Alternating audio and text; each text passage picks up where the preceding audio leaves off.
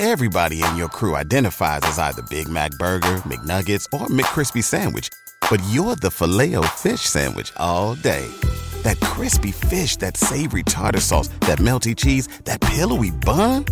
Yeah, you get it. Every time. And if you love the Filet-O-Fish, right now you can catch two of the classics you love for just $6. Limited time only. Price and participation may vary. Cannot be combined with any other offer. Single item at regular price. Ba-da-ba-ba-ba. Good morning. Welcome to SOGcast number 40. This production of SOGcast is brought to you courtesy of Jocko Willing Productions and his technical staff. We're joined by Carrie Helton today. Carrie, welcome. And my name is John Stryker-Meyer. I will be your host today. And again, we're thankful to Jocko for making all this possible. In fact, we are in Jocko's recording studios in lovely downtown San Diego today. And with that, I would like to get right into our show. You know, with MACV SOG, it was an 8-year secret war. And a critical part of the secret war was having aviators who would come, who would take the teams into targets across the fence into Laos, Cambodia, North Vietnam. More importantly, those fearless aviators would come back to pick us up. They would pick up the Green Berets fighting against communism in Laos, Cambodia, North Vietnam. And today, there are still 1,581 Americans missing in action. There are 50 Green Berets alone in the secret war that are in Laos and Cambodia. Today are amongst those, as well as 83 American aviators. We do not have a number for the number of Vietnamese aviators who died fighting with and supporting the Green Berets who ran missions across the fence. One of the major units, unsung heroes of that secret war, was the South Vietnamese Air Force. The 219th Special Operations Squadron was attached to MACV SOG throughout the duration of the war. From the beginning, they had a few different names, but the ones that I was familiar with when I landed in Vietnam in May 1968 was the beloved Kingbees, the 219th Special Operations Squadron. And there are many Green Berets alive, including myself and our team, that were saved on numerous occasions when the Kingbees, that's their code name, would come back. And they were flying the old H-34 Sikorsky, which we liked better, and they were fearless pilots. So today, I am honored to have as one of our guests, Steve Duong. And this is, I'm using the American name because it's easier for me to say, and I don't want to mispronounce it. And we're joined by his energetic, helpful son to help with interpretation. Kevin, Steve, welcome to the show. Thank you, John, and thank you very much for having here in this conversation. Yes. Thank you, Gary. And also, I would like to say thank to, especially to Jocko. Jocko, and of course, and the SOG Recon team member. I would like to say hello and thank you for everything you serve and sacrifice for my country. Thank you and wish you well. Well, thank you. And likewise, and we respect, we're glad that you were able to escape Vietnam after Vietnam fell, but we'll get into those details later. First, for people that are viewing for the first time, to talk a little bit about those efforts. I mean, over the years, during the 8-year secret war, you were there. When the secret war ended in 1972, the Kingbees kept flying. Yeah. They flew right to the end. April 30th, 1975, some Kingbees were able to get out to the USS Midway, and others were not. And some, sadly, many went through re-education camps. So this would be some of the stories that we will get to as we go on. But first, I'd like our listeners to learn a little bit about some of the missions that you flew personally. And I know you entered service with the Kingbees in Vietnam in January 1969. Yes, sir. So by that time, the war had been going on for 4 years. We're entering the 5th year of the secret war. And we had lost several Kingbees along the way as well as American assets. And 1968 was the greatest year of casualties for the war. 69 was almost as bad. and that was when you entered the Secret War. That's right. Yes. And so your first few months, you flew co-pilot for several of our legends, men who over time are in the books. Like, I must say, On the Ground, we have stories about our Kingbees. And so we could talk about one of the missions when you became a pilot, and you would talk about the mission and to get a team out and what you went through. And then later, there were other stories that were very scary. Yeah. And the fact that you're able to survive and you're here today is a multiple miracle story. Yeah, God saved my life. God smiled on you. Yeah, God saved my life so many times. Yes, sir. And so there was one of the missions later that you were the pilot. Yes. And you were shot down. At least twice. At least twice. And some other, but not rememberable. I remember 2 shot down. One was the CS-34, and one was the Huey. Oh, is that right? Yeah, the CS-34. I was shot down with the CS-34 in 1971. So later on, we transferred to US-1. And in 1973, after the Paris Agreement, Peace Accords, yes. Yeah, I was shot down in Tuyua. And you were flying a Huey for that one. Huey that time. Wow. Yeah, so... And for our listening audience, because you flew the H-34, that's this old Sikorsky, which was an older helicopter with one door on the right side, the pilot sat higher, and the passenger sat in the back, and they had a reciprocal engine, 9 cylinders, and the engines were B-17 engines that were used in World War II, but they used one engine for the Kingbee, but it also made it more safe. Yes. The bullets could hit it, exactly, and the pilots could live longer. But still very dangerous duty, and maybe the difference for you flew both. Which one did you like more? For traveling. Yes. For vacation traveling. I love to fly Huey. Okay. Because it looked pretty. And just like we have a Mercedes or something like that. Yes, yes. But in the war. Especially flying for SOG. Yes. Spy team. Yes, sir. We love to fly the CS-34. Simply because more protection for the pilot. Underneath of my seat, yes. Pilot seat, yes, we had the very thick steel armor. Okay. Steel. Yes. And the engine with 9 cylinder, as you told. Yes, sir. And that protect the pilot very good. For people shooting up from the ground. Yeah, many times. Many times. I'll tell you the story about that. In the accident, I showed you the picture of my cruise ship. Yes, sir. He got shot in the shoulder. In the back. Yes. But when we went home, we checked where and how.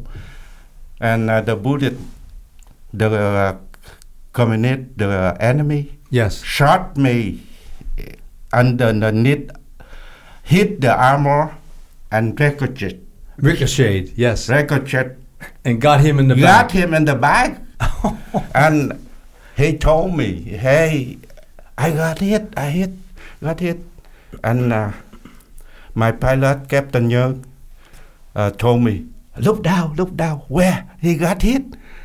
Because the door right here, the main door, and the cruise ship with the M60, yes, they shot, the communist, the enemy, yes, in the LG. So the direction, they go straight, front to front, face to face with the enemy. Again. Shooting. Yes. But he got hit right here. And I told the pilot, he got from here to here. And the pilot shaking a little bit. No way. From here to here, he died already. Right. So finally we flew to Pleiku. Yes. The field hospital. I jumped out right away because if they shot him right here to here, straight from the front to the back, he died. But then you saw he only had the wound. I surprised and I used my knife. Yes. The survival knife. Yes. I cut open his flying suit and I saw the wound go horizontal. Not, this. Yes. From the front to the back or from the back to the front. Oh. And I told my pilot, Captain Young, and he said, God bless us. Yes. So we very lucky. Yeah, we put him in the ambulance with two other got the team member. Two team members. Got wounded also. Sure. Yeah, and they all carried to the field hospital in Pleiku. And we've heard stories too with the 9-cylinder engine. Sometimes there have been times when one cylinder actually got shot off, and the helicopter could still fly. Yeah, whereas absolutely. a Huey, anything happens to the jet engine, they crash. That's what I told Kevin. Yes. With the cylinder engine. Yes. If one cylinder got broken or whatever, shot, broken or something, die or what, we can still fly the helicopter. Sure. But with the semi-jet engine. Yes. And Huey. Yes, the jet engines. It's explode right away. When got hit. You finish. Yes. And also, is there anything else in your mind about the CH-34? Because there's one I have in mind, but I want to hear you first. Anything else about why you preferred the CH-34 over the Huey in combat? Oh, not only prefer, but I love that. Even I had a lot of trouble with that dinosaur. I think I call the CH-34 is the dinosaur. A flying dinosaur. Yeah. Yes. I drive on the dinosaur. Okay. So only thing I love it in the combat, especially with team shock spike team or recon team. Yes, sir. It's heavy and it go down fast. So we could do the rough maneuver. Like a rough maneuver? Yeah, the rough maneuver. Yes, sir. Like roll a little bit or bend a little bit or spiral, like the auto rotation. Right. And usually people say that the yellow leaf falling in the storm. So that's what I was going to ask you about, because just for our listening audience, what we're referring to here is after flying from Vietnam to Laos, when we got to the target, a lot of times the Hueys would come straight in, land, we jump off. But the Kingbees had what they called the falling yellow leaf in the storm. Yes, exactly. And it was a Spyro. And the very first time I was in the Spyro, I think I made spots in my pants. I was very scared because the Spyro, they turn aside and they Spyro downward into the LZ, and the engine's in neutral. Yes. And then right at the end, they engage the engine and it flare, land, we get out, and then you leave. And that is the falling yellow leaf in the storm, which in Vietnamese it would be called La Lang Roy. La Yang Roy. La means the leaf. Yang means yellow. Very good. La Yang means the yellow leaf. Roy means fall down. Okay. in the storm, like the storm. It's sure. Yeah. So over those years, yes, there was many of the falling yellow leaf in the storms where you would come in to get us to insert the team or to come in for an extraction to pick us up and go home. And those are just over time after time. How many Americans are alive today? Green Berets and their team members are alive thanks to the Kingbee pilots and other American aviators. But today we're focusing on Vietnamese and the 219th. And you, sir, I'm just glad that you survived to come here with your story. So when you got shot down with your Kingbee, you were the pilot. What happened there? Were you on a mission, or what happened on the day that you got shot down in a Kingbee? Usually in the mission, especially with the SOG mission. The SOG missions across the fence in Laos or Cambodia. Yes, sir. We had the gunship or the Cobra to escort, to cover in and out of the mission to the LG, and we also have the Covey Rider right on the air. And so for our first-time viewers, we have a Ford air controller. The code name in SOG was Covey. Yes. And he would fly over the battlefield. Yes. And for insertions, the Kingbees would come with gunships alongside. Yes. And they would escort you to the target. You would go in, drop the team, and when you left, the gunships were there to support you when you left. So if there was enemy activity, they could return if necessary. And in my case, there was a few times we were inserted, have heavy contact, and Kingbee come back right away, pick us up, and go home. With bullet holes. Yes. The Kingbees have buku bullet holes in them, for sure. And use the tape, you cover the hole. And spray, use the spray color. Yeah. Camouflage again and go. I remember Kingbees with many patches. Yes. On the sides, on the underneath. Oh, my God. Yes, it was incredible. But that's why we love the Kingbee so. And they always brought us home. And we loved you too, the spy team member. So what happened on your mission? Thank you. And what happened on your mission the day you got shot down? You were bringing a team to the mission, or did you get shot down? What happened on that mission? Okay, that happened in Cambodia, about 35 or 30 miles north of Loc Ninh. Yes. Loc Ninh, Loc Ninh. Yes, sir. Yeah, I knew Loc Ninh was a forward base or something, lunch base. Yes. And the mission was insertion one team. Recon team, yes. Yeah, recon team, Vietnamese team. I didn't see American member in the team. Yes, because at the end of the war, some of the SOG teams have indigenous troops that were very good, like Idaho. The last American was then Lieutenant Ken Bore, and then Do Thi Quang was the team leader, and he would go missions across the fence. Kingbees take them, Vietnamese flying the Vietnamese team into Laos. And so down south where you flew that day, that was what was a new policy with the, these are the outstanding stories about the Vietnamese that we never hear. Yeah.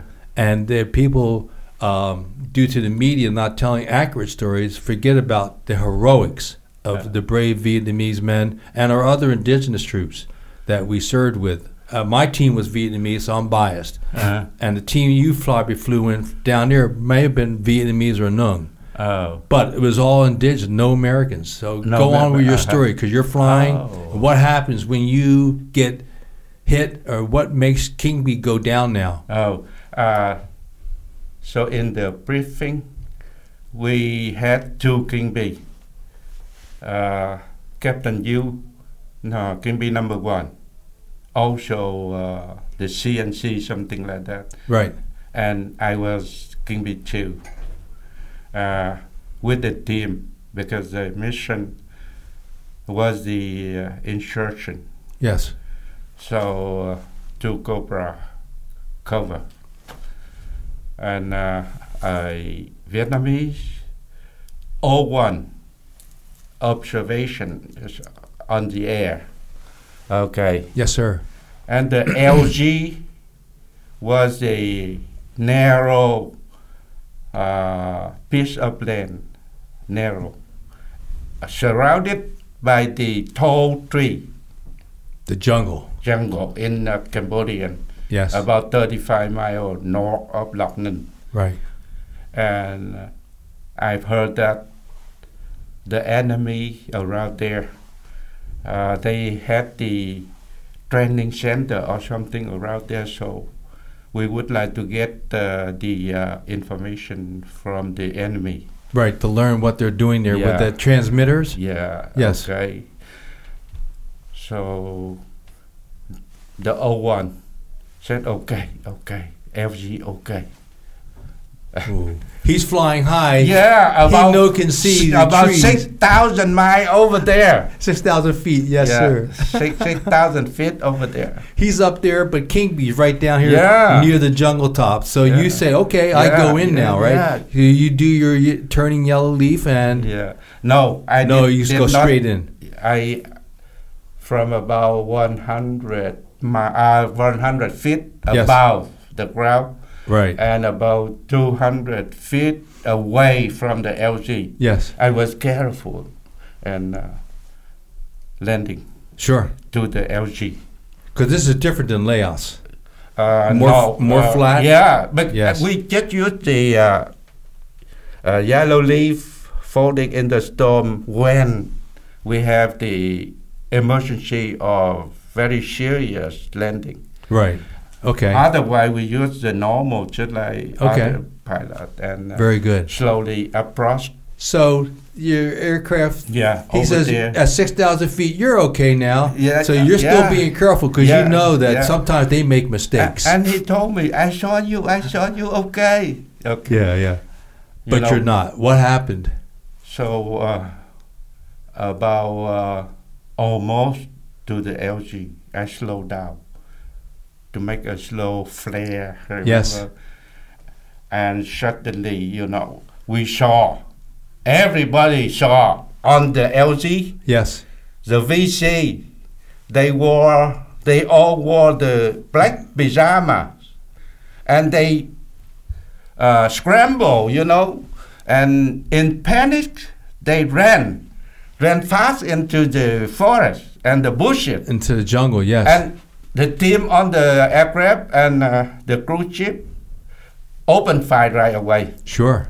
And the M60? 79, M79. Oh, M79. They shot down, BAM! And the enemy respond immediately, fiercely, hard. Yes. They shot up, they shot the chopper, the CF-34, and I heard can you feel it hit your... Cut. Oh. Yeah, yes. Somewhere. And I try hard to stop the helicopter. Yes. And recover the power right away. Everything immediately. Yes. At the same time. Sure. And they shooting, back and forth. And I concentrated in maneuver to hover upward. Right. Straight up. Yes. Straight up. Yeah, okay. Because the tree right in front. Oh. So we use maximum power. Yes. And to hover. On a collective? Yeah, a collective. Yes. And also the throttle. Right. Yeah. Can you turn the throttle for maximum power? Yes, sir. And at the same time, simultaneously, we pull the collective and keep the cyclic for the helicopter hover up. Whoa! I was lucky because I did not go deep, to the ground. Yes. So just begin for flying down. Yes. Now I started to hover up, and they kept shooting me. I heard cut again. And when I got enough altitude, yes, about 40 feet or 50 something. At the hop, you're still over the trees, higher yeah, than over the tree. Okay, very good. Yeah. Yes. I forward the cyclic and dive a little bit down, get the to get some to speed. Increase the speed. Yes. I heard again that pop again, and suddenly my pedal, the right pedal, fell. No. Yeah, and the helicopter. So you have two pedals on the helicopter. Two pedal. And what do they control? So people understand from a pilot, your pedals do what for your helicopter? Control the tail rotor. Very good. Okay. The tail rotor make the helicopter streamline. For example, it go like the crab. Yes. We put the right pedal, make it straight again. And if it was about right, like yes, this we use the left pedal, make it straight again. Now, at the time I got shot, I put the right pedal. It still spin a little bit to the left. So my aircraft went like this. And I push hard. Didn't work, nothing. You know what? Cut the power a little bit to decrease the spin, to lessen the speed. Right. And try, sideways, like the crab. While they're shooting at you. Yeah. Just to keep that straight. They keep shooting. But at that time, I was a little bit away from them. Okay. So I'm okay. I was okay at that time. But suddenly, the right pedal fell. And I looked in front. God bless me. God, share my life. I saw the swamp. The water swamp. Yes, a swamp. Yes, sir. I think that the wallow. Is that the wallow? The wallow for the buffalo, swimming, something like that. So shallow water, not deep. No, not deep. Yes. And I used the collective pitch, a little bit control the spin. Yes. And I made the landing to the because you knew you're in trouble. Already. Yes. So now try to land in there. And I made it. And I land the CF-34 right on the swamp. And the mud and the water splash all over there, and the tail rotor cut the tree in the back. And the head rotor cut the tree in the front, the leaves, fell everywhere, all over. And the buffalo or the wild animal, like the abandoned cow, they, in the panic, they ran into the jungle. And the team kept shooting around. Because there were still enemies shooting at that time? No. Okay. The Cobra shut them up in the LG. I heard the Cobra use the rocket and minigun. Minigun, yes. Ooh, and pun, and they shut them up in about 5-10 minutes. And then for our listening audience, a minigun can fire 6,000 rounds a minute. 6,000 rounds. That Steve was talking about is and if you look high up when the bullets come down from the helicopter, it looks like somebody, like a big elephant, is peeing on the enemy. Yeah. Wow. But that was close. But anyways, you land. Nobody's hurt. No, not anybody hurt. Just got some bruise, something like that. And your pride. Yeah. Yes, that was hurt a little bit. And first time you were shot down. That's the first time I was shot down. And you've been flying for 2 years or 3 years. That was 1973? 2 years. 2 years. More than 2 years. Yes. When I was a aircraft commander. Not the... Oh, that's right. Very good. Because you were a co-pilot at first. Yeah, first I was a co-pilot for a long time. Yes, and I because I was there for 19 months, I met many good honorable Kingbee pilots who saved our team many times. And at that time it was Captain Tin, now Lieutenant Colonel Tin, who's still alive today in Arizona. And we had Captain Tuong, who we lost a few years ago, 3 years ago, well now 4 years ago. And then Captain Lieutenant Trong, and then Captain Tuong. And these are all men that we knew. And you flew co-pilot for some of these men who were legends for us. So you learned from number one Kingbee pilots. You talked a little bit about that, because what was that like? I can't imagine. I mean, a couple of times I flew in the co-pilot seat, fly back to Phubai after mission, and I fly co-pilot for like number one Kingbee. I could almost take off. Yeah. Didn't make it. I got very close to Tuong, said, no, the pedals. So he would save me so we wouldn't crash on takeoff. But anyways, you flew co-pilot. Who were some of the men who, once you got to, you're trained in the United States, you landed in January 1969, who were some of the legends that you worked with? Oh, wow. Because you knew some amazing men. In January 1969, yes, sir, I became a little Kingbee. Yeah, that means the co-pilot. Yeah, very little. TT Kingbee. Yeah.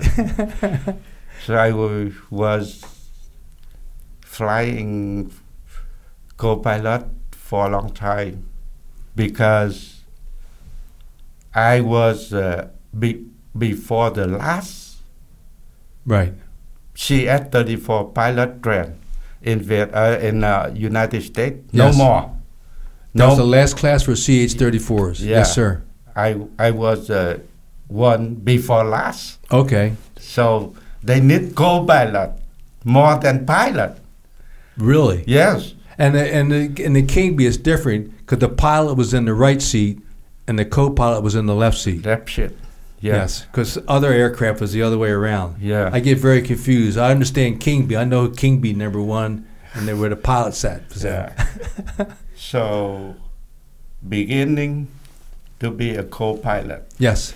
And after 6 months or something like that, training to be a first pilot. Yes. And after that, we passed another test to be a AC, that means aircraft commander. Yes, sir. We call that pilot. Yes. Yeah. So a lot of training and flying to be a AC. And so you're flying with these men, and you're learning, and you're also helping them, because you learn to see what they do. Yeah. I mean, that seems like a very smart training. That's why somebody asked me why the Kingbee pilots was very good. They fly very well.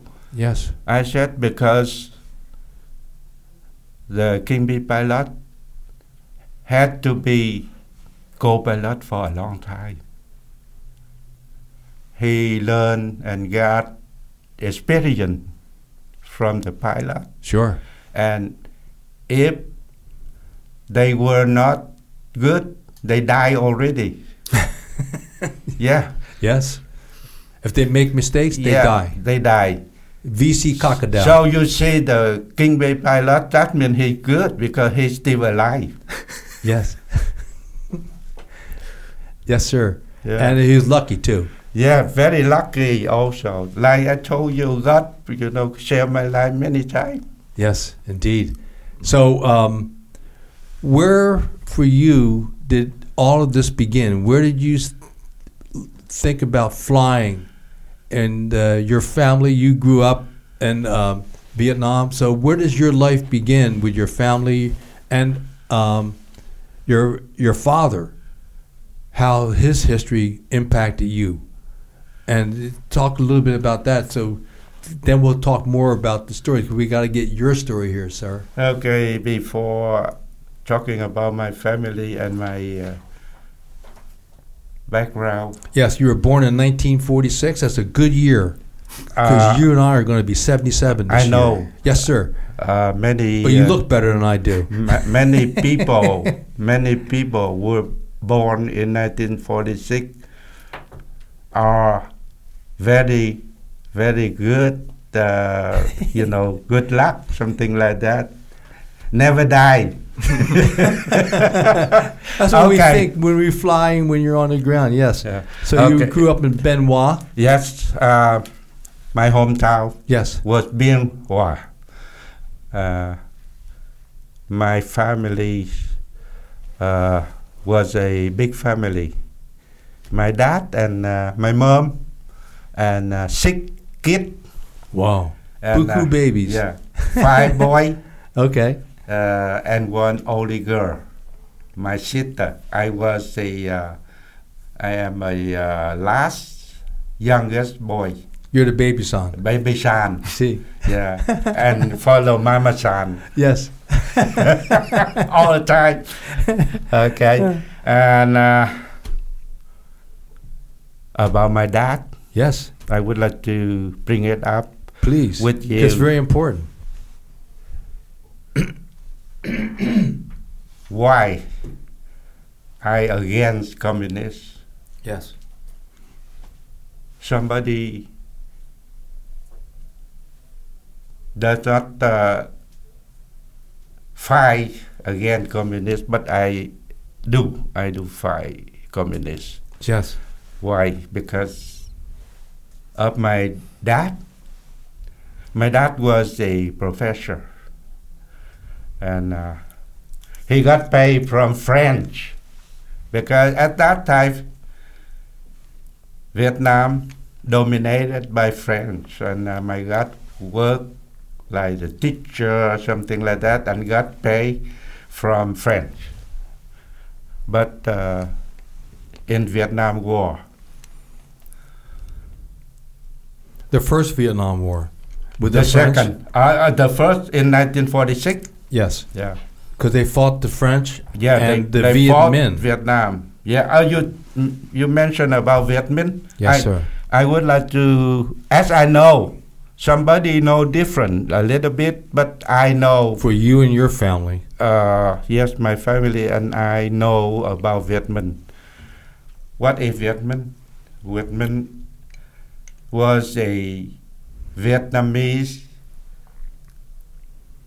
like the group of Vietnamese association or something like that. Yes, they did not like the French, and they wanted the French to go home. Yeah, and they got all Vietnamese together, not only communists. Right, North and South. North and South, every people. That's why my dad, who did not like communists, but my dad worked with Viet Minh. Sure.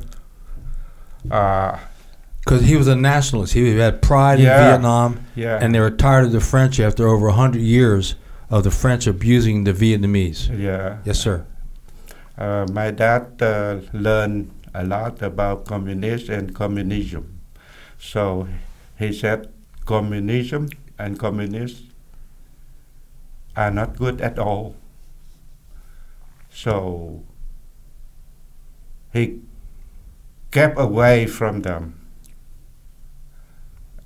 But especially in 1946, everybody had to get together with... Right, and again, just for the record here, the World War II officially ended in 1945 with the signing of the peace treaty in September of 1945. And prior to that, some of the Vietnamese had asked then President Truman to not have the French return. Mm-hmm. So, and President Roosevelt, who died before the war ended and President Truman took over, Roosevelt never told Truman, we agree with the Vietnamese people. Don't let the French go back. Truman did not understand. World War II ended. There were treaties. They returned. The French returned to take over. And to add insult to injury, the French used some of the Japanese who had dominated in Vietnam. Mm-hmm. So during World War II, some of the Vietnamese fought with the OSS against the Japanese. Mm-hmm. World War II ends, then the French come back and they add insult to injury by bringing back some Japanese to help them fight the Vietnamese in Vietnam. Yes. Then the Viet Minh comes together. North and South, there are communists, and that's a small part of the Viet Minh movement against the French. And so finally, by 1954, the final battle, Dien Bien Phu, the Vietnamese conquered, and the French, they left with their tail between their legs. The U.S. government has supported the French, and when they left, the Americans stayed. North and South was divided. The South was democratic. They didn't want communism, and the North immediately began sending people south to try to influence, to take over South Vietnam. Exactly. And this is where your dad had fought with great honor, and then, well, I can't imagine balancing all that, raising a family, fighting with the Viet Minh against the French, and now 1954 comes. Would like to tell you a little bit before that. Sure. In 1946, as I told you, every Vietnamese joined Viet Minh fighting against French. They want French out. They wanted French out. So my father worked with Viet Minh, but sometimes he did not obey them. He did not follow them because he did not like communists. Sure. So later on, he began enemy of communists.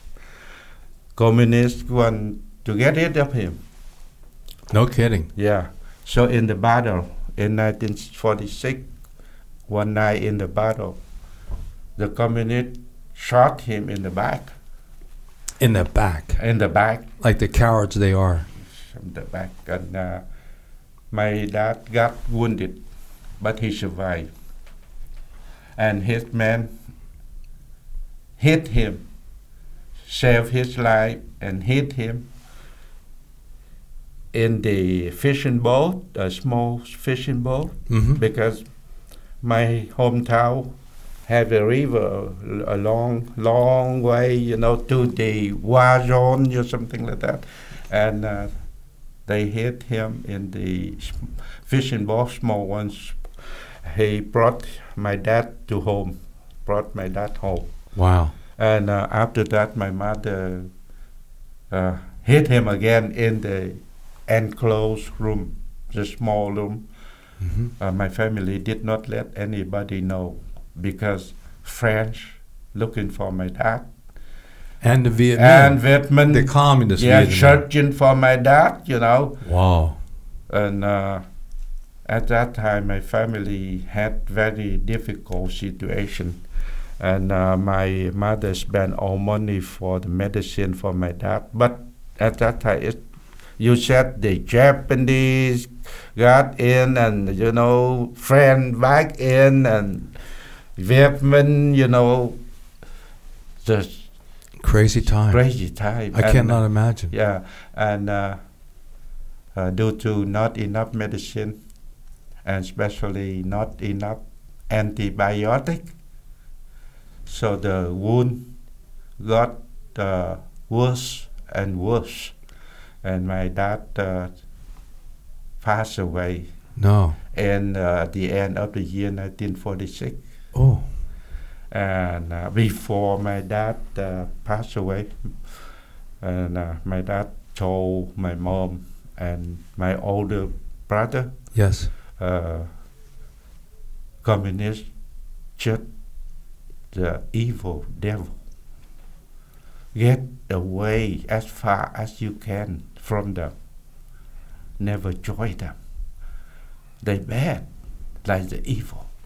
They still are. Yeah. And he gone forever. Wow. When I was 3 months old. Oh my God. And my mother was 36 only. So after that, my mother had to handle everything, you know. And your older brothers had to help her. Me too. 3 months old, Yeah. you put you to work in the rice paddies, huh? Okay, so my family became very poor. We did not have enough money for food, for school. But my mother wanted every one of you have to stay in school. Learn as much as you can. My mother worked night and day. Wow. Not enough. And my mother asked my granddad to help, but still not enough, you know, for sick kid. And my mother was very young lady, 36 years old. So we did everything to survive. And because my mom wanted, we all go to school. So I went to school until first year in college in 1966. I got in 18 years old, and you're ready. 18 years old, and got in Air Force. So why did you pick the Air Force? Because I'm sure you thought about that. Like you had the Vietnamese Navy, you had the Vietnamese Army, yeah. You had the South Vietnamese Air Force. Air Force, yes. And that what made you say, maybe someday I'd fly airplanes or helicopters or did you think about helicopters? No. No. I love to be a pilot. Yes. But the fighter pilot, jet pilot or something, not helicopter, you know, tell the truth honestly. Well, your story is similar to many that have wanted to fly jets and they finished flying helicopters, but they still are number one pilots. Yeah. Yes. And when I was 17 or 16 in high school, I read some article about aviation and about pilot. And in first year in the university college, I read the book. That's very impressive. It impressed me a lot. The name of the book was The Life of the Pilot. Oh, okay. Yeah. Sure. Yeah, written by a pilot colonel, Vietnamese pilot from the Vietnamese colonel. Air Force. Yeah. Yes, sir. He became the top commander of Vietnamese Air Force later. He was very good, and I love the book. He explained and expressed, he talked about how the pilot life, you know, for love, something like that. Oh my God, I love that.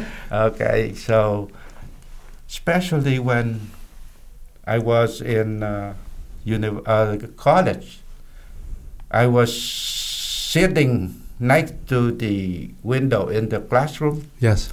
And below that was the football court, and one helicopter landed right there. Oh, no kidding. Yeah, and the pilot, you know.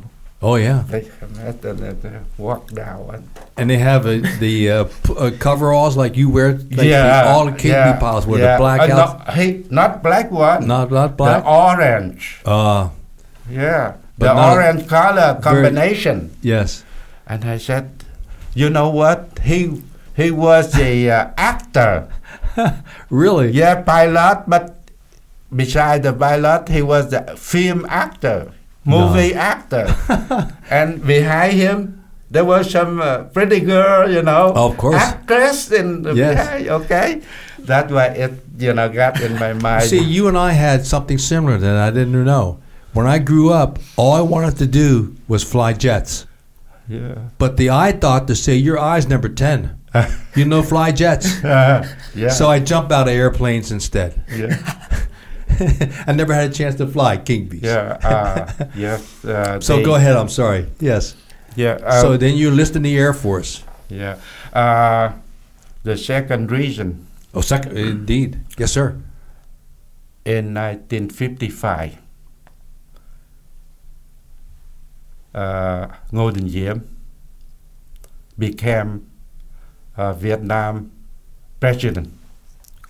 He came back from United States with a lot of help from USA. Yes. At that time, United States, USA helped Vietnam, helped President Ngô Đình Diệm a lot.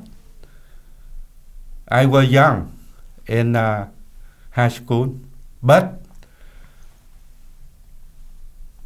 I saw something like every month I got the book, the school supply, and sometimes we got the free lunch, something like that. Sure. Yeah. And especially they offer a scholarship for the good student, excellent student, to get the scholarship to go to United States for schooling. Really? Yeah, in 1955. Wow, okay. So you're 9 years old then? Yeah. Yeah. So, but they caught your attention. I was not good enough. I know. I not good enough student to dream about it, you know. But anyway, I love, you know, have a chance, try it. Sure. And I wish I have a chance, you know, to go to the United States at least one time to see what's going on. Yeah. And at that time, I remember people think about USA like the number one, you know, like the good, and they think about the Red China is the bad. Yes. And the North Vietnam is the ugly, you know. So yes. I remember the good, the bad, and the ugly. I love sure. the good. Yes. Okay. And one more thing, very important. At that time, the war became very intensive, and the government need more soldiers for more troops. So, because more communists kept coming in and trying to take over. They declared the draft, nationwide draft. Right. Just like in America. Yeah. If you were drafted, you have no choice. You have Army. no choice. Just army. And at that they had the time, Vietnamese Marines too. Yeah. But so anyway, you get drafted, that's where you're going. Yeah. Nothing about South Vietnamese Air Force. And especially if you volunteer at that time, they had the offer. If you volunteer to be Air Force pilot, you're going to go to United States for training. Ooh. Yeah. Yes. I got that.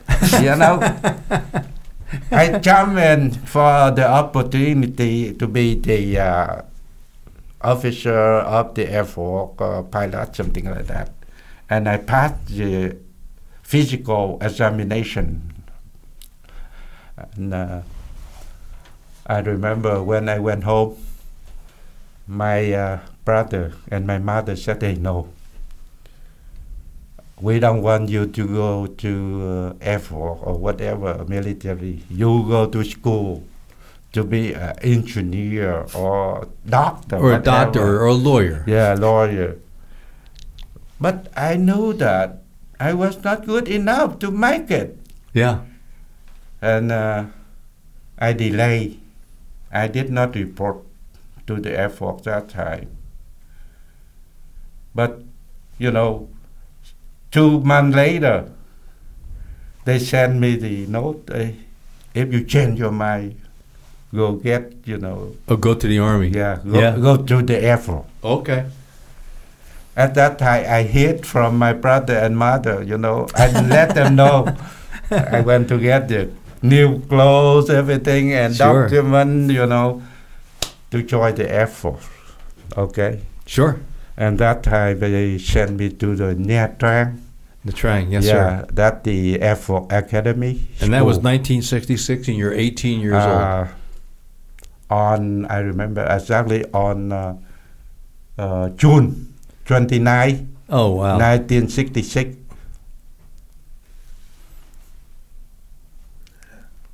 In Nha Trang. And you're in. Yeah. Left the school, left my family, got in there.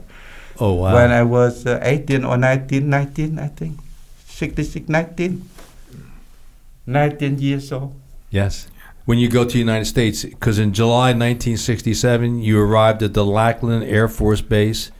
Then you went to Fort Walter, Texas for 5 months where you trained to fly a TH-55? Yes. What is that? That An ugly helicopter, or is that an airplane? Helicopter look like the egg with the tail. Yeah. Yes, Yeah. egg with tail. Yes, Yeah, I see that picture very have clearly. The tail on the egg like that. So you're there for 5 months. Then you go to Fort Rucker. Yes, I went to Fort Rucker. And then you train on the CF-34. Yes, and so at that what did you time, think when you arrived at Fort Rucker? What was it like to arrive there in Alabama, and then at some point is that your first H-34 you see? And you go, the whoa. first one, and you know what? What?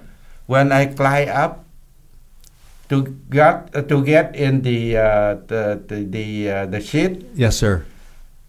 I couldn't believe that. You know, the 19 years old, climb Sure. up with the dinosaur like that. Yes. I had the question in my mind already. Is that right? And later on, my instructor took me to the museum in the city. Yes. I saw the CF-34 in the museum. I said, God. You're flying a museum piece. Yeah. They get rid of that. When I'm learning hard, I was learning hard to fly it. I asked my teacher, I said, what's going on? He said, they need you for that dinosaur in the Vietnam War. They need you a lot, so try to learn. So, and again, just for our listening audience, by 1967, America has much more involved. By 1965, we had the first battle of the Ia Drang Valley, and the effectiveness of helicopters, both as troop transport and as gunships, were first started then. So by 1967, the Army, who's training people, and the Americans are going with the Hueys, but for the South Vietnamese Air Force, for the special missions you are doing, you were still flying your dinosaurs, yes. the H-34. Okay, so what was it like trying to hover for the first time? Because I tried, failed. Captain Tuong saved me beaucoup times. I got lots of trouble at.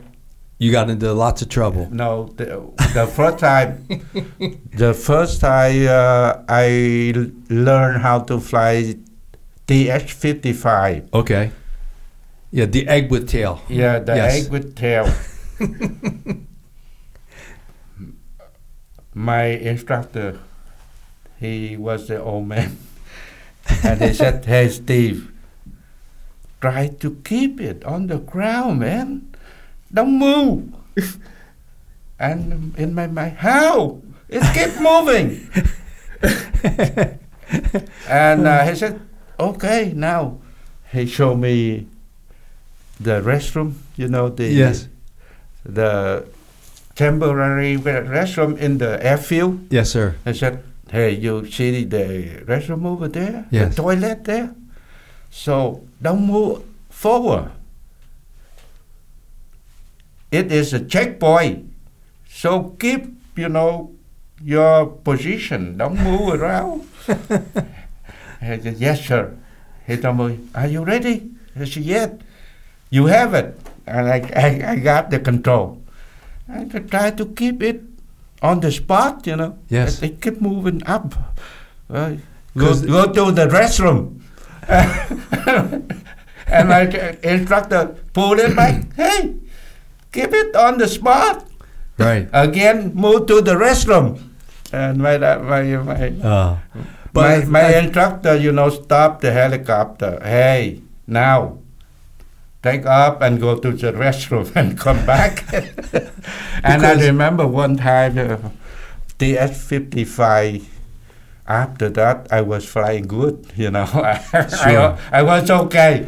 And the teacher let me solo Ooh. Okay. But let me just say one thing, because for our audience, people don't understand the cyclic is so sensitive. Yes. Like we see in movies with airplanes, they go down, they go up. Helicopter, you don't do that.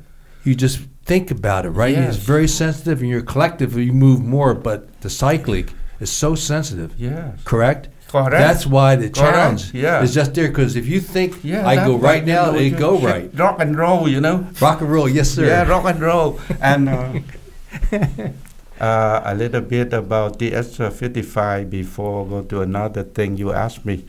I was glad that you say, hey, now you okay to solo. Yeah. Okay. You did it. Yeah. And in the airfield in Fort Walter, the tower over there, I try contact with the tower. Yes. Before I took up. Yes. And my teacher worried about me, and he came out to my helicopter, the S-55. He knocked the door. I concentrated to make the solo, Yes, of course. And he looked at my face, and maybe I worried too much. Yes. And he said, hey, come down, man. Like, he calmed me down. And he take it easy. Before he left, he told me, hey, you repeat after me, okay? See you later. See you later? Yes. I said, yes, sir. No, you have to say alligator. Alligator. And after a while, crocodile. Oh, after a while, crocodile. Yeah. Okay. See you later. After a while, crocodile. And he said, what you say? And I pull my microphone up here and I talk to him. After a while, crocodile. And he, okay, good. And he left, closed the door, left. And I wait a while. I said, tower, I'm ready to take off. No answer. I wait a while, maybe 4 or 5 minutes. I look at myself, the microphone up here. So, okay, pull it down and call again, and took up, and I patches. Oh, very good. Yeah, and at that night I had the solo party. Sure. I did not know my classmate, hold me up and throw me in the swimming pool, Oh, very good. Sure. Yeah. Yes. At that time, my wing have one more half. Before solo, I had only one half. And after solo, I have the full wing. The full wings. Yeah. Oh, outstanding. Wow. And the question you asked me about CF-34. Yes, sir. Did I have problem with the hovering? Yes. A little bit, not much like the first time with the egg roll, Yes. and at that time, I was about 20 years old. Sure. And what did you think of the H-34 the first time you flew it, flying the Dragon? How did that feel? I mean, it must have been really exhilarating. I felt it too heavy. Oh, is that right? Yeah, like the tank or something like that, not the aircraft, But and when I learned how to make a auto rotation with the CF-34, yes, it came down so fast, scaring me. And so just to our audience, for auto rotation is when the aircraft loses power. Helicopter pilots train for how to descend downward without power, and the phrase is called auto rotation. When the air coming up rotates the blades without engines, and you have to pilot it and try to control it so when you land, you do not crash, but you're able to land. If it's a hard landing, it's better than just dropping it out of the sky like an egg. Yeah. Or a rock. we got to practice a lot. Yes, you had to. Yeah, and we had to check out for that. Not everyone, sure, could do it. I remember one time with the dinosaur, I was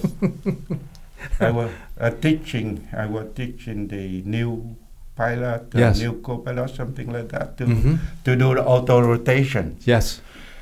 Control in the CF-34, it has the, collective pitch. Yes, sir. And in front of the collective pitch was the throttle. Yes. You just turned the throttle for gas, right? Yes, sir. Turn up and down to get the airspeed up and down. Just like a motorcycle. Yeah, like the motorcycle. This was but the left but side. left hand instead, yes. And at the same time, you increase it. You have to pull the collective pitch at the same time. Otherwise, the RPM will, overspeed or whatever.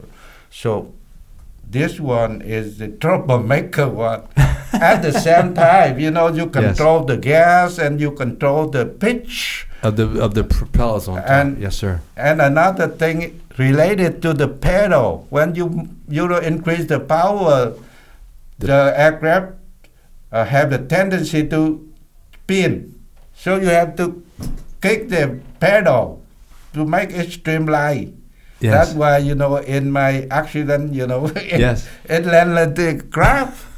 Okay, so do auto rotation first. We roll it, the throttle, to the idle. Okay. So the idle kept the RPM right there. Yes. And no more RPM up and down. It stay there. And you use the roller blade speed, have a leap, land to the aircraft. Whatever you go to the LG, and before the LG, you had to flare to stop the aircraft first. Otherwise, you hard landing. So the aircraft is spiral. Yeah. Are we talking about the falling yellow leaf now? Yeah. Yes. Exactly. That maneuver just like the auto rotation. And so at the very end, the helicopter coming down, then it flares like the nose goes up and the bottom goes down. No, and that's to stop the speed. Yes. On the LG. Right. If you flare it too much, maybe the tail rotor hit the tree or something. Be careful. Yes. One Kingbee died in the training because he flared too much and too low. The tail hit the ground and broken, and he got killed. Whoa. Kingbee in Da Nang. So right after that, right on the spot, you want to land, level up, enter the hover. And then wheels on the ground. Yeah, put the wheel on the ground. That, nobody can help you to do that. You got to learn by yourself. And you're high up with a Kingbee because you're like maybe 8 to 10 feet off the ground as a pilot. And your strut, your front two wheels are struts. They're like about 10 feet. Yeah. So you have some distance. You have to judge that, get used to that distance. With the strut and the wheel also. Yeah. So you learn that by yourself. You estimate it. Otherwise, you make accident. Right. Okay. So in 1968, you graduated. Did you get thrown in the pool again with another graduation from the H-34? No. And you got promoted? Yeah. After I complete the program. Yes. I was promoted to the second lieutenant. Second lieutenant with one flower. One flower, yes indeed. And I came home with the one flower officer, Yes, very proud flower. Yeah. Earned the hard way. You know what? No, what? I tell you one thing about what I felt. Before I went home. Okay. Even we knew that we go home. Yes. In the war. Dangerous. But we were so excited to go home. We didn't care. Okay, we can die in the war, but just go home. Sure. We did not want, to stay too much in United States anymore. so excited to go home. And you wanted to go back to the war, defending your country against communism. Yeah. As a pilot. As a pilot and fighting. Outstanding. Yes. Yeah, fighting. Courage. Were other of your family members, did they get involved in fighting in the war at all? Do you know? I had 4 brothers. 4 brothers. 3 of them in the military. Wow. Except one because his eye, he had problem with very bad near eye, so he did not get in military armed force. But other 3 and I was 4. Wow. We all in army and military. Yes, sir. Armed force. So they were in the army while you're flying. Yeah. Okay. Yeah. And so you come home, 1969. You get assigned to the Kingbee Squadron 219th. Right away. Right away. And this is, of course, we have your hat here today, sir. Yeah.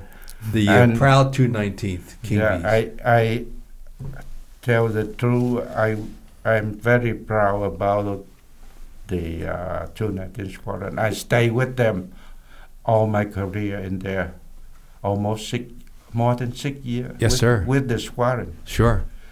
Somebody came in and go and went away, but I stay all my life in flying life in 219th Squadron. And so when you first started flying, the first 6 months as co-pilot, by 1969 we had CCN, which is based in Da Nang, CCC, which is based in Kontum, with launch sites at Dak To, yes, and then CCS down south. And Ban Mi Thuot. And so where were you flying at that time with the Kingbees? Everywhere. Everywhere? Yeah. No kidding. Because we saw Kingbee pilots who we got used to seeing on a regular basis. Maybe by 69, then they rotated again. How often would they rotate from CCC, or would it be a daily assignment? You go in, they say, today you go Da Nang, or today you go Ban Mi Thuot, or you go Da Nang? Depends on what they need. They say, hey, we have the group they call a detachment. You go work for CCC. Right. And we just like the show, 5, 6 helicopter with the crews, everything. Like you make a show, singing show. Oh, is that right? Yeah. And they send us to CCC or CCS or CCN, whatever right, they yes, did sir. it. When we stayed there a week or 2 weeks. Sure. Yeah, the time 1 week or 2 weeks working with, what they need in there. Right. And that's why we went to CCN, and sometimes we went to CCC in Kontum. Kontum, yes, sir. And in Kontum, we were living in B15. Okay. And in Ban Mi Thuot, we were living in B50. Okay. 50. Yes. And in CCN, sometimes we were living in the airport. Yeah, because they had the 219 Squadron had their own office right there at the Da Nang airfield. Yeah, okay. And which areas that you flew, which one, for your experience, was the most dangerous? Or the one you felt was worse because of the mountains, the weather, or, I don't know, you're the guy that flew them all. This funny, I tell you, it's funny. Funny? Okay. No, it's funny. Yes. My answer is funny. Oh, funding. Funny. Okay. Where? We used to fly in the mountainous area like North and Center, CC North, CCC, and Kontum. And CCS. Yes. We had a lot of mountain. In Laos, yes, sir. Yeah. And North Vietnam or North DMZ. Vietnam, everywhere. Yes. But when I had the mission with Saigon, no mountains. No mountain. That's scary. Me too. Yeah. So they wanted me to insert a team. I couldn't find any bullshit to put them in. And when they called, they said, hey, emergency. We had contact with the communists. Yes. And the LG just a paddy rice paddy.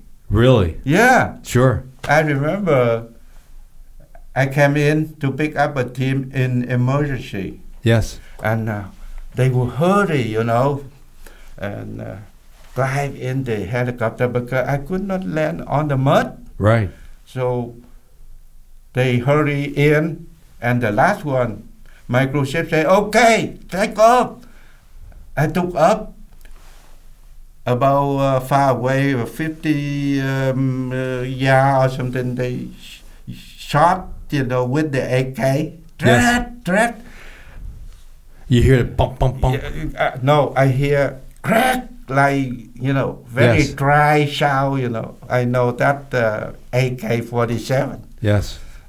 And I tried to pick up, fly the helicopter up there to the air, and the gunner, he said, stop it.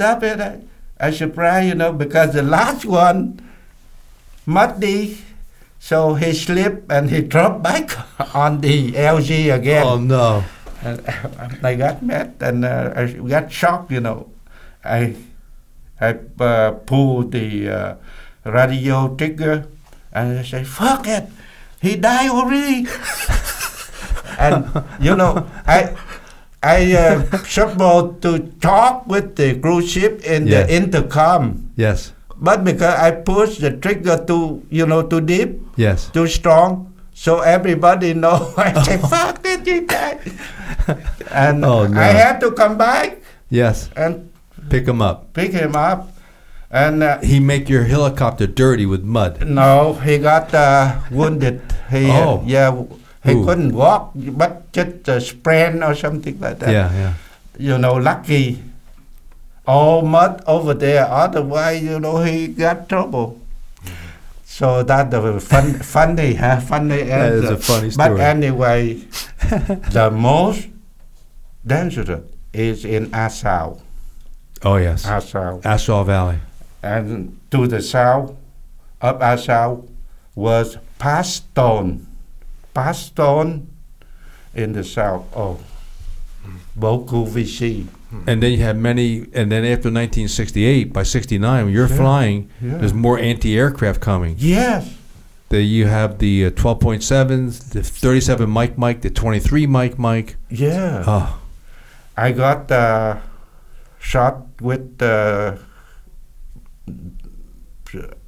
Psalm 7 in the last accident in Bambetor. When you're and I survived. So Sam 7 is a anti-aircraft rocket or missile that was used to shoot down jets in North Vietnam. Yeah. And so we could go. So you're flying your Huey out of Bambi to it, and a Sam 7 hit your helicopter. Not hit my helicopter, but hit my gunship helicopter in front of me, and they shot me too. But they both missed. One go right in front of my eyes, in front of the bubble, and one go under my aircraft. Whoa. And both missed, and one hit the gun number one, hit right in the exhaust and explode, and the broken rotor blades and all kind of broken pieces and black snow flow to my eyes like this. Wow. And they kept shooting the small gun and minigun also. Some hit got in my back of the helicopter. I cut down the power, died to the ground. Sure. Yeah. What was your altitude at that point when they opened? That about 80 feet on the ground. Because Bambetor, there were a lot of plantation of property. So we knew that. the communists, the VC, they had a lot of anti-aircraft gun around there. Because at that time, Ban Ma Thuột already failed. Really? Yeah, and we had a mission with the... so it's like around March 1975. Yeah. Okay. March 13. Okay. March 13, 1975. We had the problem right there. Wow. And so the SAMs, you're at 80 feet off the ground. They still shot SAMs at the helicopter? Directly hit. Really? That's why we was flying low level. Yes. To avoid them. Yes. But they shot and directly hit. That's amazing. I never heard that. That's why, they missed me. Yes. Because I was flying low level. If I had a high level, it may follow the hit, and that, sure. Yeah, they call that the heat charm right. missile. Right. Oh my God. Yeah. So from here, maybe we should go to. You took us there quickly, but 1975. Maybe we should go here because that's another major part of the story for your life. Yes. And you also had that mission near the end of the Vietnam War. Yes. Because by that time you had 2 or 3 very close friends that you had been flying with. You were all pilots together. Yes. And maybe you could tell me a little bit more about them. Because near the end, you had one of your most emotional missions for you. Yes. Was involving your 2 friends. Okay. This is the picture of the gun one, Captain Hung. Yes, sir. Captain Hung? Yeah. Okay. H-U-N-G. Yes. I had a Hung on my recon team. Different Hung. And he hung out with us. And this guy, Captain Son, S-O-N. Yes, sir. Okay. They all same time with me. Yes. We went in Nha Trang Academy School at the same time. Went to United States for helicopter training at the same time. Went back to 19th Squadron almost at the same time. 1 or 2 months different. Right, okay. We were very close friends. Sure. Even in the war, we were very dear friends, okay? We call each other Chú and Anh. That means young brother and old brother. Okay, yeah. Sure. For example, I call Hồng. Hey, Chú do something for Anh. Something like that. Okay, very close. And we were flying together many times for a long time. Yes. 69 to 75. Wow. Almost 6 years. And they were both flying with the 219th, running and flying for SOG support. Yeah. Wow. And Captain Hồng became the gunship flight leader. I was the slick flight leader. Right. And Captain Song was the training flight leader. Training, okay. Yeah. Yes, sir. And so the story related to 3 of us, me, Captain Hồng, gunship, and Song was a lost missing man. In March 1975. Yes, sir. Ban Ma Thuột was lost completely, except one regiment of the infantry. Infantry, yes. Yeah, at B50. I told B50, you before. yes, sir. B50. Mm-hmm. The CCS before. Yes, sir. They located right there. They said, "Hey, no surrender." Even communists surround them. They said, we will fight to die, to death, something like that. Sure. And on May 10, 1975, communists all over Bambitor. Sure, and also at that point in time, again, for our audience, April 30th, 1975, Saigon fell, and that was the official end of the war for the Americans. Mm-hmm. And most of the Americans left, but you all were still there, and now there's more communist army, North Vietnamese army, overrunning your country. Yes. And that's what you're up against on May 10th. Or May, was that day? May, well, it was May 1975. And so take it from there on, because I wanted to just keep that context. Not May. I'm sorry. March, not May. May is everything done. Okay, so that's why it's important to get Bang Metro yes. completely lost on March 10. It's part of the fall. Okay, so this is March 10. March 10. Communists everywhere. Lost. Yes. And the accident to me. Yes, sir. On March 13. Okay. 1975. It wasn't Friday. It was like March 13th on March Friday. 13th. I surprised about that. I didn't know. Yes. I do not know about but that. Either way, it's tragic. So take yeah. it from there. I'm sorry. So after the detachment was overrun, this guy lead 4 more escaped from the detachment, and they ran into the jungle. 3 pilots were killed right away in the detachment because when they're on the ground or when they're flying? On the ground. Okay. At night. Right. The communists overran. Right. Okay. Very good. And after 5 hours or something, they found again them, and they couldn't do nothing. They ran away. But this guy with 5 people ran.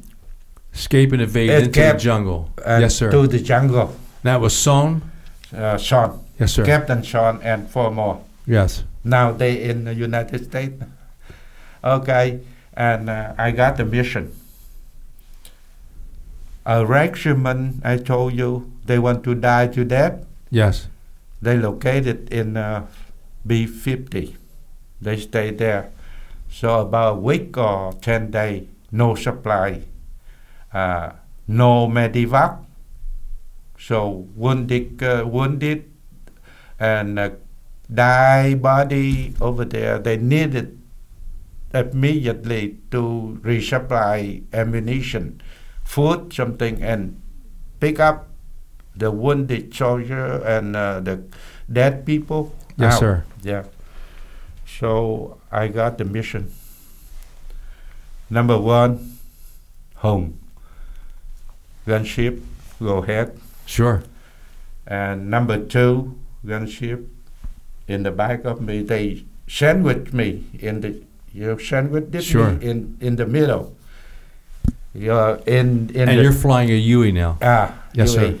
And one more Huey, Mr. Long was number 2, Huey J. Chase ship. Chase ship. Yeah, because and my commander was CNC. Okay. On way up there. Way up in the sky. Yeah. Yes. Okay. And the chase ship was designed just to have an extra helicopter there just in case. Bà có nhớ nói là cái ông Hùng với cái gunner của ông là 2 thằng volunteer. Okay. It's very emotional yes, sir. story. Sure.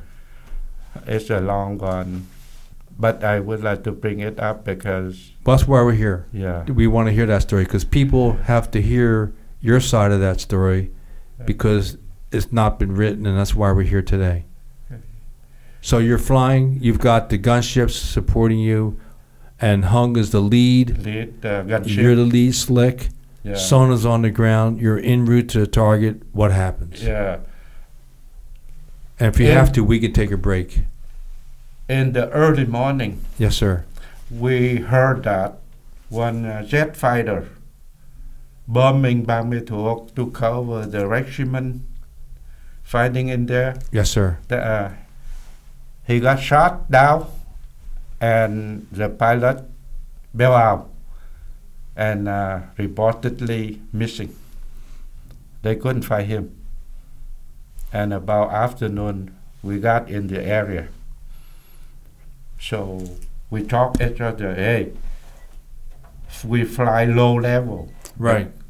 To avoid anti-aircraft or SAM, SAM-7. Yes, sir.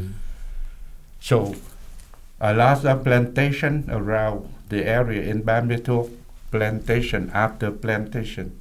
So we were flying about 30 feet or 25 feet above the tree. Sure. In the location. Yes, sir. Of the Regiment 53. At that time, the Lieutenant Colonel Ann, like Captain Ann, you know? Yes, sir. Lieutenant Colonel Ann, yes. Commander of the regiment. He knew me because I worked for him a lot. And I told the Hồng gunship, hey Hồng, I keep silent because I don't want him to influence me. So you contact with him in the FM. Right, FM radio. We modify on the VHF, that means very high frequency. Yes, sir. Okay. We had the Highway 21 from Bang Me Thuoc to Nha Trang. At that time, 5 helicopters from Kingbee, Shinse up there, 4 2 gunship and 2 slick. We approached the location of Regiment 55 from northeast to southwest. Yes, sir. On the west, communists and the Bang Me Thuoc downtown communists took the whole thing. Wow. So we went this way to avoid over them. But about 5 or 6 miles from the target, we saw, everyone saw the bunker and the trenches and the, new digging, stuff. Yes, on the ground, more enemy activity and weapons. In the plantation. Yes, sir. Along with some rice paddy and low hill with the grassy bushes, everything. Okay. And we saw them. And Shinse, hey, they all over there because he was on a high altitude, so he saw more than us. Yes. But finally we saw, and then one, I saw them. And he turned around, and I turned around, follow him. And he, from the east to the west, he shot minigun, and they shot back. Absolutely, gun 2 behind me, Yes. I shot some rocket on there. At that time, we had 2 kinds of rocket, the regular one with the black smoke, right, and the rocket with nail, they call that nail rocket, with the red smoke. The smoke flew on over, and the enemy with many kind of gun, they shot us, Sure. I got cat in the back somewhere, but I had to keep in the formation. The second tour when you're home, the gun one turn around in again. Look, at that time I saw my airspeed about 60 or almost 60 knots only, slow. Yes. With the turn like this, and we turn like this, and one SA-7 hit home right in the SOG. Oh man! And it exploded in front of me. I pay attention, I focus completely on his aircraft. Sure. I did not know what going on to me, but a second one, SA-7, went in front of my eye like this, and the J ship Yes. yell in the radio, Sam. That happened like this, not. Yeah, because you saw Hung, what happened to him. And then this is a surface-to-air missile 7 that the Russians had provided to the communists in Vietnam. You mean Hung? Yeah. I think he was killed. Yes, of course. Because his airplane exploded about 30 feet on the top of the tree, Right. That means about 70 feet or something from the ground. Yes, sir. Okay. And about me, he already exploded. And I cut the power to dive to the east, because the west, all communists.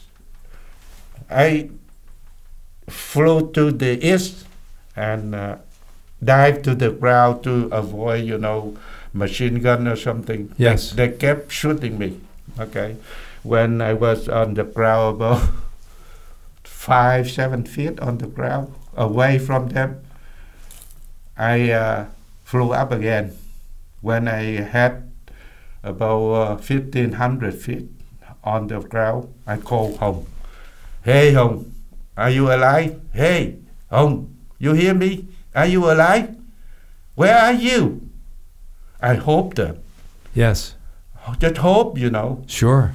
In my mind, I thought right away, I thought that if I cannot rescue him this time, no other chance, because the war over, and the You could see it coming. Yeah, they coming. Yes. Just like that. So I called him a lot on the survival radio. The York 10. Yeah. Yes, sir. Yeah, ultra frequency. Yes. And nobody answered. Oh. I stayed there about calling him about 15-20 minutes, and everything quiet now. They don't shoot us, anymore, because I was away. Everybody got out of the area. Yeah, you were out of the range of the out SAMs. of the range. I think not that much, but away. And after I thought, I tried to rescue him. Otherwise, no more chance. If he still alive, Sure. And I turned back to the area. When I made a turn to the west again, get into the area, and my cyclic stuck. You guy up intermittent stuck like this. It check. I shake it, it checked me back, Yeah. And I thought, hey, the cyclic trouble, that means the hydraulic pressure. Sure, your hydraulics could be going out. Failure or something like that. Yes. I move away, back out. And it's okay. When I back out, it's okay. What the hell? Yeah. I go back again. I turn back to the area again and calling, Hồng ơi, where are you? Where are you, Hồng? Yeah. Are you okay? You still alive? Something like that. I call a lot. And I got in the cyclist stuck again. I shake, and, it's, like, yeah, like the hiccup. Yes, like a hiccup. I went out. Okay, I said, and my co-pilot told me, he died already. Don't try anymore. What, you crazy? And I listened to him. Yes. But the question in my mind, what's going on with my your control? cyclic? It's okay now. And suddenly I heard sound. I heard noisy voice down. It means I am here. I am here. In my mind, I thought, Hồng, call me. Yeah. And I was so glad Mày còn sống hả Hùng?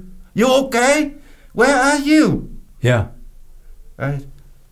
Tao là Sean nè. I am Sean. He was waiting still in the jungle. He's yeah, on the in ground. the jungle, and because his radio, battery not, strong anymore, so the noisy sound like, tao là Sean nè. Cái thôi, okay, wait. I told the CNC, yes, my commander, hey, please listen to Sean. He's calling. And they contact with him and let him know that we're going to pick him up. And home, nothing, quiet. Yes. And that about 5:30 in the jungle. And the weather not very good, and no more light, something like that. Dark, a little bit dark. Sure. It was so sad, Oh, I can't imagine. Yeah.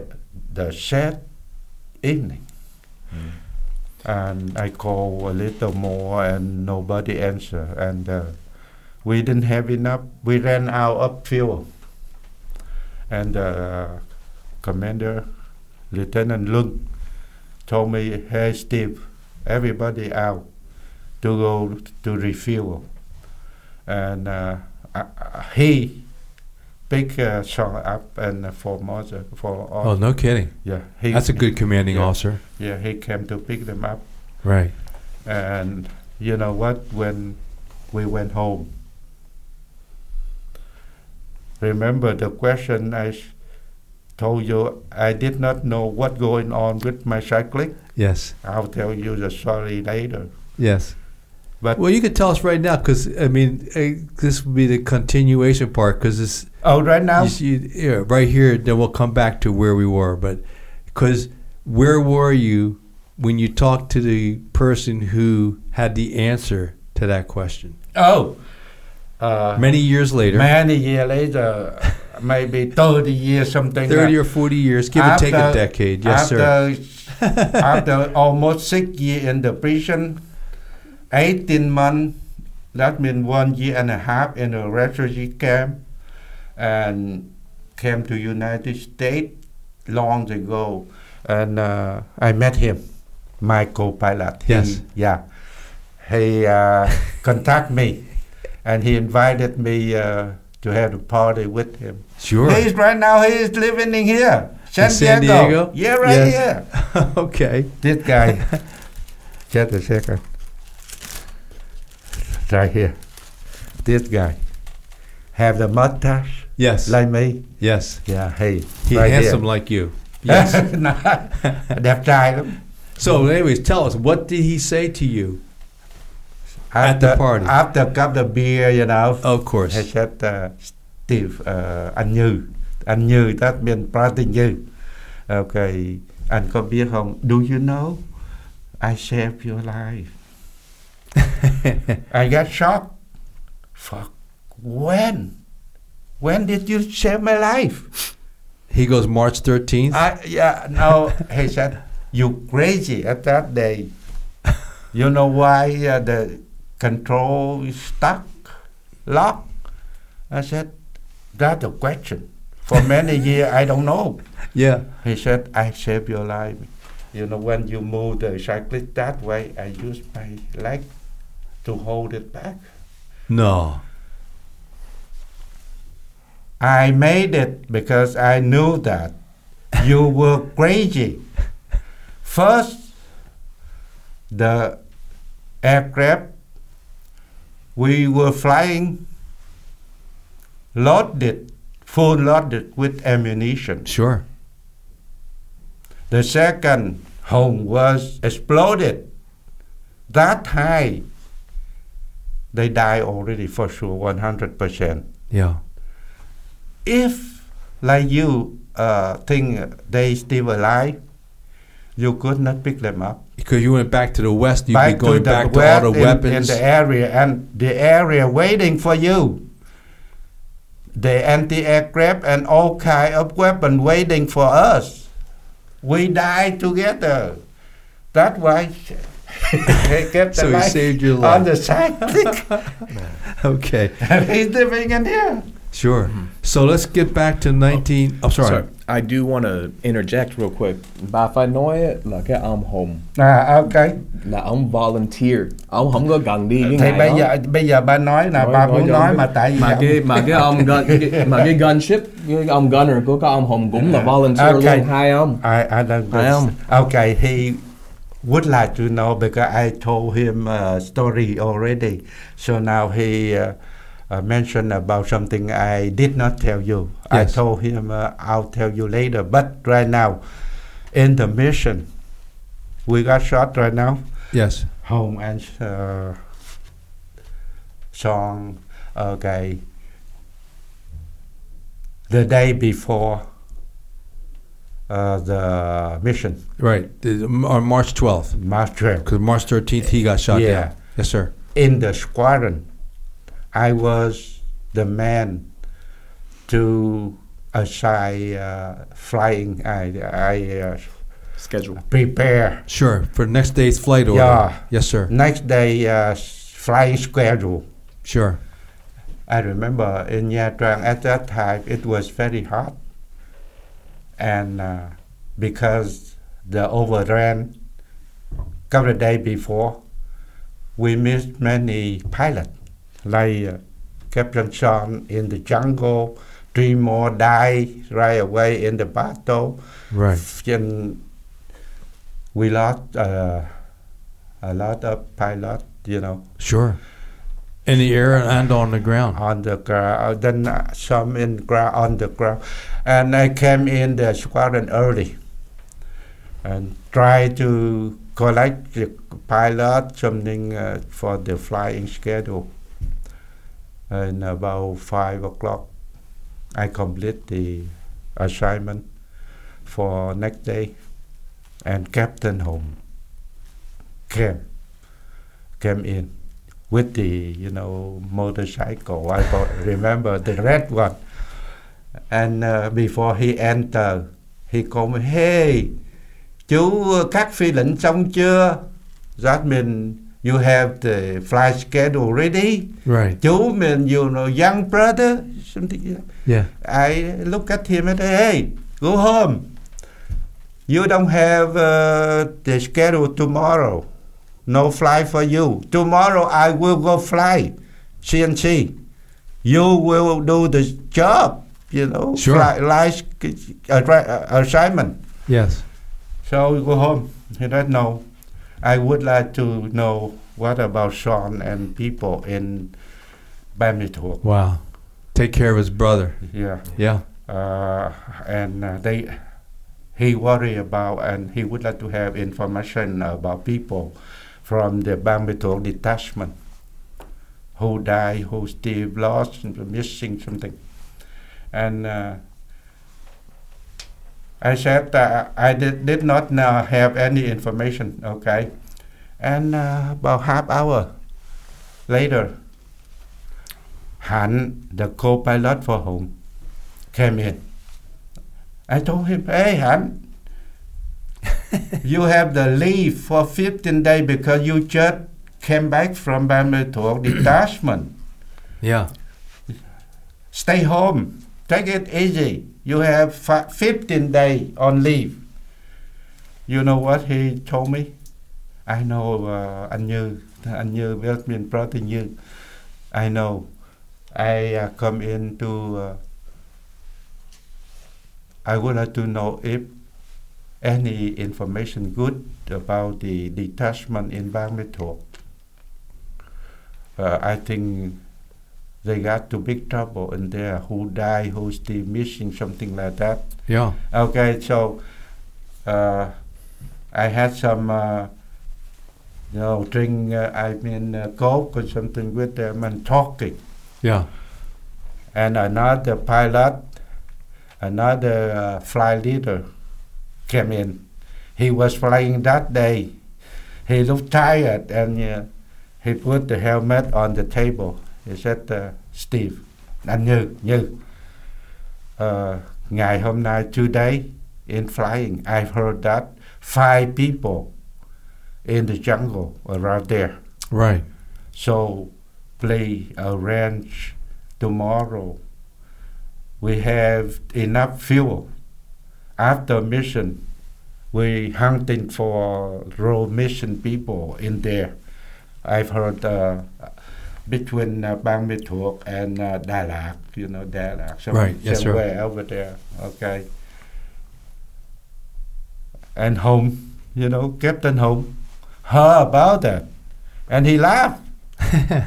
He told me, "Hey, let me go. Big song." Sure. Yeah. So the bottom line was he volunteered. He volunteered for the mission that he could. Now I have to change the schedule. Right. And when we talk, we laugh a little bit, and my squadron commander came in. He asked me, what's going on? Because at that time, everybody said, because mission people, mission pilot, everything. But he heard we laughing. He said, what the hell you guys laughing? Yeah. I said, we just have the information about song and 4 more in the jungle right there. Sure. And he said, hey, Như, Steve, tomorrow you go to fly Slick Leader. I'll fly CNC. Now I have to change everything. And Home, Captain Home. Yes. Volunteered to fly Gun 1.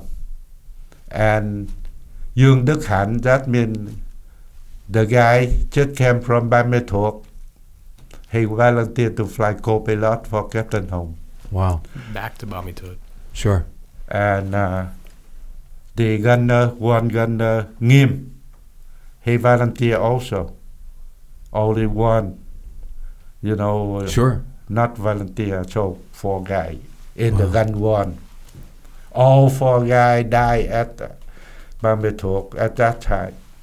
No kidding. Were shot down. Yeah. Okay. Let's see. We big song and 4 more back. And you know what happened after that?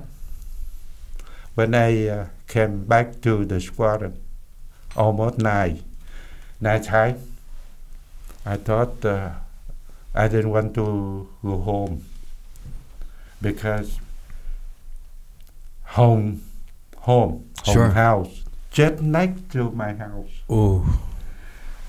In the morning, we went in the squadron together. Sure.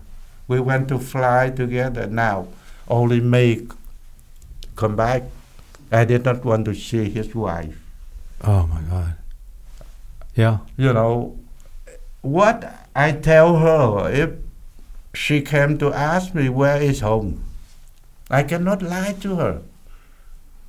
Tell the truth. He died or he was shot down. It hurt her a lot and hurt me also. Sure. After 6 years of flying combat together. Yeah.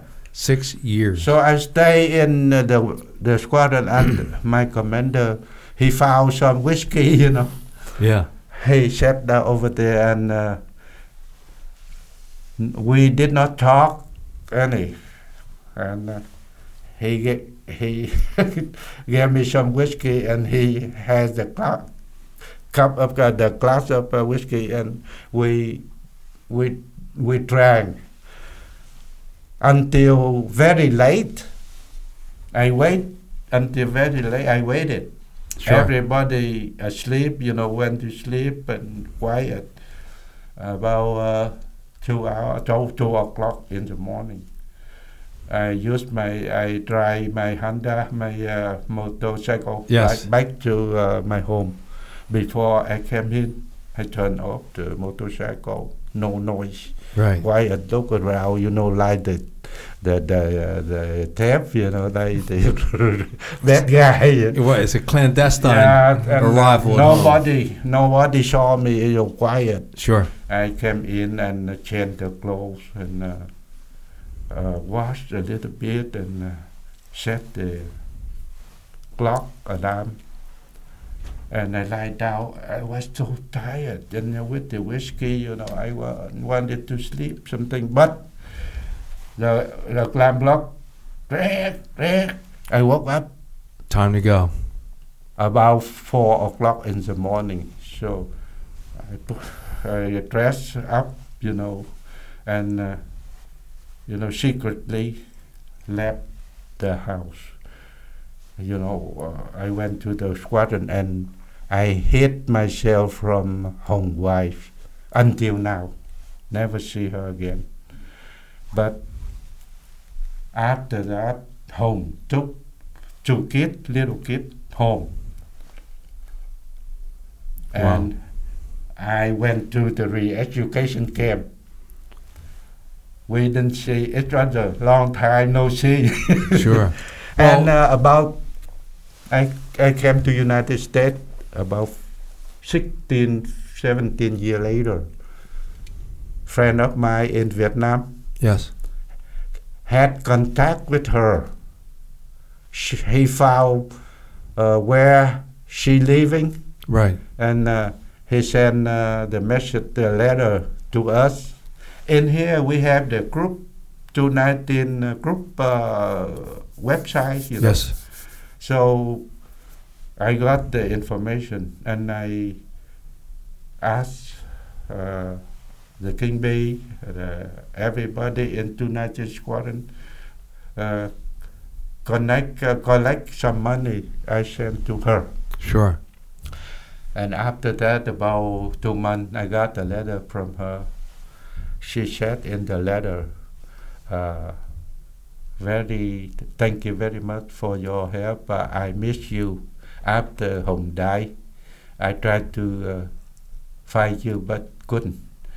So now I could not hold my tear. So please try to read it. The letter, smear with the tear, something like that. Yeah. And so that was a long time together. Yeah, but 36 years later, yes, they came back with me, and his wife now, like this, his wife, and the kid. Well, we can get a picture, and we'll include that as we attach it to the. Let's see the kid. To the for the right YouTube. Here. Yes. Let me see which one. This is Hồng wife. Okay. This is Hồng daughter. When he died, the daughter about 3 years old, and 36 years after 1975. About 91, I don't know. Right. So, but say 36 sure. years after 1975. That's a long time. They sent me a letter. The kid and his wife sent me a letter and told me this is the time we decided to go looking for Hồng remain, and asked me tell them the location Hồng was shut down. Wow. And I went in the library, look at the old map, sure, try to find your location and checkpoint, something like that. And I sent her a letter. I said around there, about what time, something like that, location. Not exactly, because after 36 years, that's completely different. And plus, you're ducking and dodging SAMs and enemy rounds being fired at you. Yeah. One in front, one in the back, and a tragic one that you witnessed with Hồng. Yeah. So, so just they did go back. They tried to find her. Was there just this very interesting story. I asked them how you find Hồng remain with the information like this. Not exactly, and everything over there, they build up, and the jungle grows too. The jungle, everything grow, and they told me in the letter, they told me that they say that the psychic helped them. Help him. I couldn't believe that. Yeah. But okay, whatever. And they called me. They said the psychic showed them exactly the location. Really? Yeah. And were they able to find the remains? And after some loss, Yeah. the psychic adjust the way, around there, Finally, the psychic said, hey, you see the butterfly? That color. Follow the butterfly. Butterfly will stop anywhere. The place is there. Oh, man, I can believe that. Hard to believe. But they proved to me that work. They came there and followed the instruction of the psychic. They came over there and they told me they saw everything the psychic told her, like the big rock, right? The well, for the water, the water, the yes, well, sir. Yeah, and something like that. Okay, and they they lit incense and they had a little shrine to kind of pay homage to him. Sure. And pray, Praying, it's like a praying. Yes, of course. And they have food and fruit, and with the incense they pray, hey, Hồng, Dad, if you are good, give some signal. Sure. So we can get your remain home after 36 years. Wow. And at first they tried this way. They put a stick and the egg. First they put a stick down there. Wind, everything flow, And the stick, they put the egg on the top. They couldn't make it. After they pray again, and they took the picture and sent to me. That is the egg on the stick. Right. No falling. And something else, they believe right there. Yeah. Home remain right there, and 3 others in the flying cruise right there. Sure. And they dig. They need a lot of money to hire somebody to dig it. So this help me out here. They were able to get to, and they found some remains. They found some bone. Wow. Right here. After dig, you see the long way to dig. Yes. I can't imagine. After 36 years. They found some bone. Sure. And I asked them, bone with the dog tag? They said no. No dog tag at all. Just some bone, like the hair, skeleton, something like that. Sure. I had the question in my mind, is that the correct one? Or somebody else, or VC maybe, Or the VC would take all his identification. Yeah. So, but anyway, they believe that those bones were remain of this group. All right. So let me get you back to 1975. That's a very good story. This one I show you one. One more? No. She divided the bone into 4. Okay. And yes, sir. She put in the jar. Wow. And she brought back to Saigon and left the jar in the temple. And every week she came in and kind of, pray for them. Wow. And you know what? What? One friend of mine in Canada. Yes. He said, no, you have to have the bone DNA. Otherwise, you have the bone of the VC and now you pray. Doesn't make sense. And I told him, hey, you shut up. Yeah. You buku dinky down. Yeah. Buku dinky đầu. 36 years. Yes. the family. And she's at peace. Want to have something. Sure. She believed that. Right. Now she believes that these bones home remain. Okay. That's what counts. You keep your mouth shut. Okay, so let me get you back to 1975. Okay. Please. So as we're now, this is March. So by what happens after April 30th? Because you flew another mission and then you got shot down a second time. Did you with the Huey, right? Have we covered that? We didn't cover that yet. Yeah, in 1973. That was the Huey? Yeah, the UE. Okay. The first one in 1971 with the UH-34. How about this? Because of where we are with our story, I like to get into the second part of your story, which was the part that nobody hears about. April 30th, 1975, and then when and how did you become captured and then placed in a re-education camp?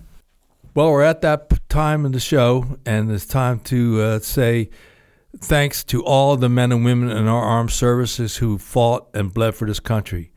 We also thank the Border Patrol, law enforcement, first responders, EMT, corrections officers, and particularly the Border Patrol these days with what's going on at both of our borders. As always, we are grateful for Jocko Willink Productions and his technical staff for making all this possible in conjunction with SOG Chronicles. And we'd also like to thank the men and women who served in years past, men like Steve, who is here today talking about an aspect of the Vietnam War that's received little publicity in the years past. And again, we thank Jocko and the staff for making all this possible. We also remember and salute the men and the women who did not return from Southeast Asia. Today there are 1,581 still missing in action. That includes 50 Green Berets that from the Secret War, the 83 aviators that died in support of the teams on the ground during that time. And also, if you'd like to read more about our exploits with the Kingbee, you can go to my first book, Across the Fence, and there's numerous stories in there. You heard about some of those legends, Captain Tuong, Captain Tin, and others. And then the second book, we lead off there with Captain On, was just amazing stories that you could also learn and from Jocko Podcast, number 247, 248, and 258 and 259. Those are some of the latter ones. And, of course, our first one, which was now, it's hard to believe, 3 years ago, we did our first Jocko Podcast. Here at this studio was Jocko Podcast number 180. We always encourage you to do that. And speaking of Jocko, he has a few products himself. Books, outstanding in nature. The Dichotomy. And the Dichotomy of Leadership, he and Leif Babin. And one that I'm going to have to rebuy my purchase. I purchased one years ago when it came out. I gave it to a friend. It never was returned. So now I got to get my new copy of this. But outstanding work by Jocko and all that they're doing. So again, we thank everyone for making this possible. Steve, thanks again for today, your story. And with that, God bless America. Until next time. Say goodbye to your credit card rewards. Greedy corporate mega stores, led by Walmart and Target, are pushing for a law in Congress to take away your hard-earned cash back and travel points to line their pockets. The Durbin-Marshall credit card bill would enact harmful credit card routing mandates that would end credit card rewards as we know it. If you love your credit card rewards, tell your lawmakers, hands off my rewards. Tell them to oppose the Durbin-Marshall credit card bill. Everybody in your crew identifies as either Big Mac Burger, McNuggets, or McCrispy Sandwich. But you're the Filet-O-Fish Sandwich all day. That crispy fish, that savory tartar sauce, that melty cheese, that pillowy bun. Yeah, you get it.